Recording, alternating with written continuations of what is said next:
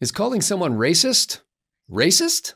I'm Scott Ott with Zoe Rachel sitting in for Bill Whittle and Stephen Green, and this episode of Right Angle is brought to you by the members at BillWhittle.com. I did not just stutter, gentlemen, but this question arose after Scott Adams, the guy who draws Dilbert. Oh, I knew it. I knew it. We should have taken a bet, man. We should have taken a bet. Oh, are you kidding? I bet myself $100. And now I have to pay and collect that money from myself.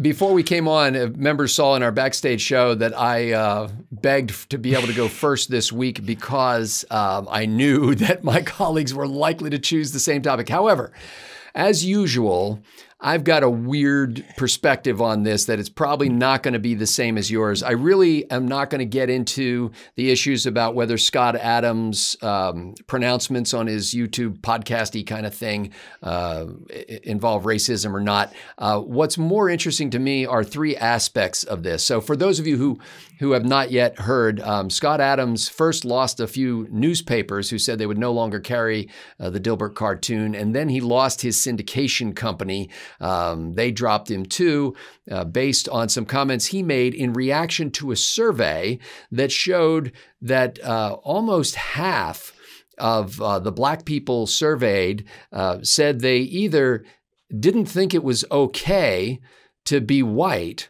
or they didn't know. So that split almost down the middle too. So it was like 24 or 21% of each. Basically, they're saying the question that the surveying agency asked was, is it okay to be white? And some people, about a quarter of the black people said no. And then another, 20, 21%, something like that said they weren't sure. And then 53% said, yeah, it's okay. It's okay to be white. Where was I on this poll? I didn't get to take this poll. That's right. So I have a couple of issues, and number one is, who does a poll like this? Like, is it? Yeah. And apparently it's related to some sort of meme. But I'm like, what do you mean? Is it okay to be white? This is not something that I can opt into or out of. So why is this even a question? And I'm sure there's somebody listening right now who will say, yes, and my lifestyle is also not a choice. It is something that is in the core of who I am. But anyway, Zoe, I'll go to you first since you groaned first when I mentioned the topic. So a couple of things here. Number one, Scott Adams has been so well known since about 1989, I think it was, or something like that, when Dilbert started. He has such a huge following. Being dropped by a syndicator, he said, that's about 80% of his income right there. But if he were so motivated, Zoe, we've got YouTube and self-published books and websites and all kinds of other ways to get your message out there, subscription-based sites like BillWhittle.com. Is it really possible to cancel someone like Scott Adams anymore? Man, you know what? I don't know if I don't even know if I can relate. I mean, being canceled before I even got started, I don't know if I can relate to that because it's like I didn't have. Before I could even get going, I got canceled. With him, with the notoriety that he's got, to be able to start again, he might be able to. And I guess that's probably an easier question for me to answer than answering, what am I even doing here? According to the authority of Dilbert and the authority of Scott Adams, we ain't supposed to be hanging out. He said, white people, man, you need to back away from black folks and don't have anything to do with them. Stay the heck away. Stay the heck away. So either you guys didn't get the memo or you're really knuckleheaded and Bill didn't get the memo and has me filling in here. So, or, like I said, somebody didn't get the memo. But to cancel, let me answer it like this. Even for him to be facing this, his statement, while I understand it, I understand the gaslighting. He's gaslit. He's totally gaslit, and he's given over to this. And I understand the frustration of it. But at the same time, I think it was a really irresponsible thing to say. He let his emotion get the better of him and stuff like that. And whatever sort of feelings that he's feeling about it, I'm pretty sure he had to weigh the cost of it. maybe in his mind, he's thinking, yeah, I'll probably get canceled. And it's considering this culture. If he knows that this culture has gone so far to where it's like you can ask a poll, hey, is it okay to be white? If he knows that the culture has gone that far with this kind of ridiculousness, and in this cancel culture that we've got, I'm pretty sure he's weighed the cost. It's like, man, if I say this, I'm probably going to get canceled from everything. So maybe he's got like some sort of contingencies in mind. Maybe he's done the math and say like, look, man, I may lose all my, my publishing and all that sort of stuff. But, according to these stats, I'm going to be okay. Maybe he did that kind of math. Do you think, Zoe, my question is, where in the sequence of events did he lose it? When he said basically, hey, almost half of black people are racist, or when he referred to them as a hate group, or when he took it to the next step and said, white people should stay the heck, and I'm softening that a little bit, but you should stay the heck away from black people. Was there any point on that spectrum where he could have stopped and maybe been okay? I think, so he says, what was it? When it talks, he was talking about he's tried to be on the winning team. And he says he wants to be on the winning team. And I guess being on the winning team is basically, he got the reality check when they're like, no, it's not okay to be white. And he's even tried to, I guess, maybe alluded to, he's like to identify as black, to be on the winning team. And maybe that was kind of like the last straw when it's like, look, man, I've even gone as far as to identify myself as black to be on the winning team. And I'm like, that's not a good picture of what it is to get along with people. That's like some Rachel Dolezal, Talcum X kind of stuff. You think that you got to be. That's really lost me. Right. Now, was that him? Was that he himself, or was that one of his characters? I understand he drew a black character, and that black character identified as black. Maybe he identified with the character altogether. It's part of his personality. But it's like saying, to really get along, man, it's like, look, like I tell Bill, it's like, look, man, I don't think of you as my white friend. Scott's not my white friend. Steve's my white. We just friends, man. It's like I don't get into it. And what makes it beautiful is that despite our differences, you're still friends. I don't feel like, hey, I've got to go and join the white group in order to be to be accepted by them or anything like that. That's an insult to all of us. Any more than you guys will. Well, I guess I got to be black in order to get along with Zoe. No, the beauty of it is that despite the different nations we represent, we friends. That's how it's supposed to be. So he already made the mistake there by thinking he had to be something that he's not. And maybe that disappointment caught up with him. And he's just like, you guys still think that it's not okay to be white? And it shouldn't bother him because I thought you identified as black anyway, Dilbert. So why are you insulted because somebody said it's not okay for you to be white? Where these people are going with it is just ridiculous, man. It's hard to keep up. Sorry. Zoe, I just want to thank you because don't go changing just to please me. You never have to work that hard. Yeah, I got Billy Joel in my head now, man. Thank you. That's right. So, Stephen Green, the argument could be made that, in fact, we have made this argument, and other people on the so-called right have made this argument that if you're an entertainer, you should entertain. And, it's the Laura Ingraham book, Shut Up and Sing. It's the, hey, you're a football quarterback. You don't need to be taking a knee during the national anthem and to make some sort of political statement during an NFL game. So we've made this case. Do you think Scott Adams, if he wished to hang on to his Dilbert empire, should have realized that he has if not a higher calling, a larger obligation there to keep what he does as entertainment distinct from any political views that he might have? We've talked before about how Johnny Carson could make political jokes, but you had a hard time sussing out exactly what his politics were because he really realized that he was in the business of making people laugh, not raising their ire. Is there any way that Scott Adams, with his strong political beliefs, and this isn't the only thing that he's ever said, but is there any way that he could have compartmentalized those or just made the decision to say, no, I'm a funny guy. I'm making funny cartoons. I think part of this was inevitable because if you follow him on Twitter and watch his Coffee with Scott Adams podcast, which I don't watch religiously or anything. I make podcasts. I don't have time to watch them.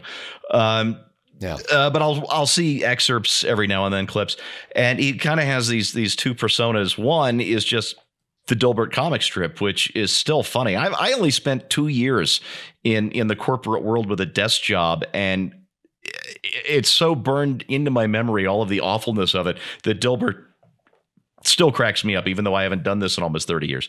It's just a great comic strip. But in his other persona, he is this sort of unwoke-based public intellectual, if I can use a fancy phrase there, because he is a bit full of himself. That's I don't know if that's how he is, if that's part of his shtick, whatever it is. But we were talking about John Adams earlier and how his being full of himself kept him from being remembered as one of the greatest of the founding fathers. And I'm not elevating Adams to that level, but I think it's a similar personality trait to John Adams. You're not elevating Scott Adams to that level. Right. My bad. There's just so many Adams. Also, I'm heavily medicated on Mucinex right now. Total brain fog. There's a whole family of Adams, my understanding is. Bunches of them. Anyway, Adams was, if you follow the Twitter brouhaha that followed on Adams' timeline on Monday and Tuesday morning, which I did. I wrote about this for PJ Media today, Tuesday, for Insanity Rep. He found himself explaining, and as Reagan said, if you're explaining, you're losing. And what he had tried to do in this video was to use hyperbole to bash various things. The problem is, if it was supposed to be dry comedy, it wasn't arch enough to be funny. There was no humor there. And if he was trying to lampoon things, it wasn't clear what his target was. It was unfocused. Was he bashing the notion that black people can't be racist? Was he bashing white flight? Was he bashing the various groups on college campuses that are segregating themselves? And I'm not talking about white groups. I'm talking about areas that are blacks only, Latino only, trans only, whatever on college campuses. It wasn't clear what his target was. So as satire, it wasn't good either. And for a guy who is sharp and satirical, this was just a really meh. What are you trying to do here, Scott? I didn't get it. On the other hand, there still might have been a method to his madness. He'll be taking, he revealed this on Twitter on Monday, he'll be taking Dilbert private. Oh, and by the way, before I finish with that, it's not just Dilbert that got canceled. His book that he's writing, he lost the publisher. His publisher won't be reprinting any of his back catalog any longer, and I believe he lost his book agent as well. So all the merchandising, all that stuff is vaporized overnight. So he's taken a huge hit here. That said, there still might be a method. He's taking Dilbert private. Dilbert is going to be subscriber only on, I think, a locals page. So instead of having to share his revenue with publishers and newspapers that really don't like his views, he's going to be keeping it all for himself, whatever is left. So maybe that was the point all along. I don't know. But my point is, having watched the video, this is the first time I've ever watched one of his whole segments. Having watched the video, having read the transcripts, having gone onto Twitter to see him do back and forth with people there, I still don't know what the hell he was trying to say. Well, yeah, and I think that's the greatest crime if you're a humorist, a satirist, a communicator of some sort that tries to employ some other art in the communication, when you fail to connect. And so, he basically caused himself a great deal of grief for something that didn't succeed in conveying whatever message he was trying to get across.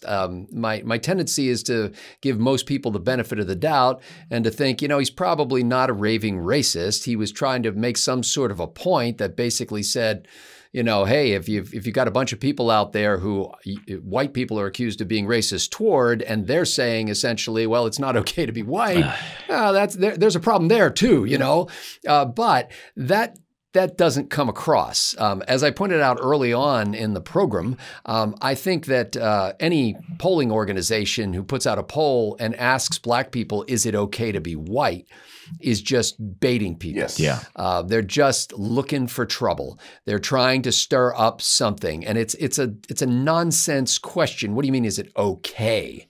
If they turned that question around and asked 1,000 white people, hey, is it okay to be black? They'd be out of business. That polling organization would be canceled and their distribution would be cut off and the media wouldn't be willing to have them on the air because it's not a question that can be answered or that people should answer. So it's just it's a silly kerfuffle, as James Taranto used to call it at the Wall Street Journal. But it's got serious consequences for a guy who's now, I don't know if you can appreciate this. Sure, I'm sure he's wealthy because he's produced this body of work that's generated this income. But when you're an artist like that, it's like an annuity.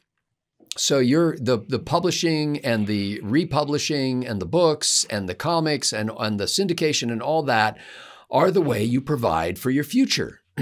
And if suddenly you can't have that anymore, the annuity stops growing and starts shrinking immediately. So he's put himself in financial jeopardy, or you might argue that others have put him in financial jeopardy. I think he's got an opportunity not only to recover a lot of his lost income because of the way that media has changed and your ability to self-publish and your ability to connect directly with people, but he also has an opportunity to clarify, not explain. I'm not saying he goes back and recovers that ground, but to put out messages that clarify what in the world he was actually talking about. And for those of you who don't think that he could, recover that kind of income, you're kind of trapped in the old newspaper world. When I self-published a book, and this was years ago now, if I had gone through a publisher, I think they told me I would have made about 75 cents on a copy of a book that sold for about $15. Because I published my own book, I made about a little over $10 on a copy of a book that sold for about $15. Now, you don't have to sell as many books if you can make $10 on a copy. And so with very little effort and almost no knowledge, I was able to make more money than I had any right to expect because I didn't deal with a publisher. I also didn't have to wait 18 months to get the book out. I was able to put it out in a couple of months, a month or less. So anyway, the equation has changed. And what I'm hoping is for other people whose careers have been so-called canceled by various things, and not explicit racism, but just, political, disfavor, that they will start looking around them and realizing we're in a brand new world now, and you don't have to rely on a newspaper syndicator in order to generate your income, or even a publishing house to do that. So that was the one thing. And then just the other thing, which I thought sounded just absurd at first, was it is racist to call somebody racist. I don't know why I find that so funny, but if I allege that someone else is racist, I am being racist toward that person. Now, there's got to be some other terminology. I mean, maybe I'm inaccurate. Maybe it's false. Maybe I'm lying. Maybe I'm being, deceptive in some way. But to accuse someone else of racism, and that becomes the new definition of racism, just seems absurd to me. Now, I think really where Adams went over the line was in, saying basically what he did was he lumped everybody together. So he didn't take just the little slice of 25% of the survey respondents who said it's not okay to be white. But he basically said, okay, now therefore they speak for all black people. Stupid. Yeah. That was just incredibly stupid. So I know this is going to blow over eventually, and we'll either forget who Scott Adams was, or we'll forget this controversy. But more people are going to get themselves into situations like this, especially as more people think that it's necessary for them to have a podcast and express their opinion on everything under the sun, and somehow stay relevant by being provocative and making cultural comments. I guess we're taking a risk making this show. So. Hey, can I interject? Yes, please do. He was I see a lot of these comments that people come in, they respond to things like this. And there's a lot of things that people are putting up, and they're part of the race baiting too. I see a lot of people putting up videos, showcasing Black people doing evil stuff, right? And, and this stuff needs to be brought to awareness because this stuff needs to stop. But at the same time, people are using it to like make some sort of point. Look at what those Black people are doing. Look at what those Black people are doing. Yeah. And that's bad enough. But a lot of the response to this is and this ties into, Adams, talking about this poll. What if there was this poll? And a lot of response is, what if it was the other way around? If it was a white person doing this? Or what if we asked this poll, is it okay to be Black? And the thing is, you don't even have to have that poll because it's been the other way around. That's what a lot of people seem to forget. It's like when they keep saying, well, just imagine if this was the other way around. Hello, it was. And it was so much so where it's like, it literally was not okay to be Black. They made it law. It is not okay to be Black. It's not okay for you to vote. Why? What's my crime? Because you're Black. It's not okay for you to drink here. It's not okay for you to eat there. Why? Because you're Black. Well, what's my crime? You're Black. So that kind of apartheid policy has been in America. And it does a lot of Republican voters a disservice that they seem to forget that. And they keep coming back with this question. What if it was the other way around? I think a lot of these people forget that the Republican Party was founded because it was the other way around. And Republicans, the radical abolitionists said, dude, this has to stop, right? So they came together, formed a Republican Party, and it's at the top of their platform. We're putting an end to this nonsense that these Democrats are doing who want this apartheid America. So that has to stop. And I think it will say a lot in terms of like, with Dilbert, maybe he's thinking in this kind of internet economy that we got, that his enterprise will survive off of Dilbert. And it's like, if he's going to have this backstage or subscriber base, private Dilbert channel, if he's able to reclaim his living by doing that, maybe it'll say a lot about the cultures. They're like, you know what? I don't care, man. Maybe I agree with you. I agree with it. Yeah, Black people should stay away from white people. And I'm going to give patronage to your business. I'm not making any judgment if people don't, whether they do or don't. That's your business, right? But will it say a lot, though, that if people say like, yeah, man, we'll still support you, Scott, we're still going to support you. And, I agree, man, we need to stay away from Black people. Yeah, I don't think there's anything good that comes out of this all around. And I want to clarify, I was talking specifically about the polling organization asking the question, not that, Rasmussen, I think, did this. I got you. Yeah. Was it Rasmussen? Yeah, and there are only 130 respondents. It's a BS poll. I mean, I could pull my dogs and find out what their favorite kibble is and say, all dogs love this brand of kibble. I just think it was, if Rasmussen did this, I think it was Rasmussen baiting people to cause racial division and, or to exacerbate, if you want to call it that, to make things worse rather than make things better. Where's the poll that does the other thing and tries to draw people together? And I think that we need to be sensitive as readers to efforts to divide us. And when you look at no matter what your favorite news source is, when you see some sensational headline that makes it sound like somebody on the other side or in a different group than you has done some horrible thing, you need to immediately dial back a little bit and go, okay, wait a minute. What's really happening here? Where did that story come from? Why did Scott Adams even talk about this? What is this poll about? Who did that? Who asked that question? Who's trying to create this kind of a problem and not play the game? Don't fall into it. Don't be sucked in. And that's where Adams, I think, made a huge mistake is he got sucked in. I think as Zoe was suggesting, it's like, he's like, yeah, I got a comment on this. It was like, no, as Steve points out, if 130 people respond to a poll, that's not a substantial poll. That's not a representative sample. That's like somebody went out drinking and asked people in the bar what they thought, So anyway, ladies and gentlemen, we are glad you took a moment to tune into this, and I hope that incidents like this not prevent us from speaking freely from our hearts and using our minds, but actually engaging our thought before we speak so that we understand how things can be interpreted. I think sometimes people have the idea that I speak freely just as I think from the cuff, and therefore people should be able to take it because that's the truth. No, communication is a two-way street. You need to be aware of how people hear, not just what's blowing out of your blowhole. So I hope we all get a lesson from that, and I hope I'm able to put that into effect myself.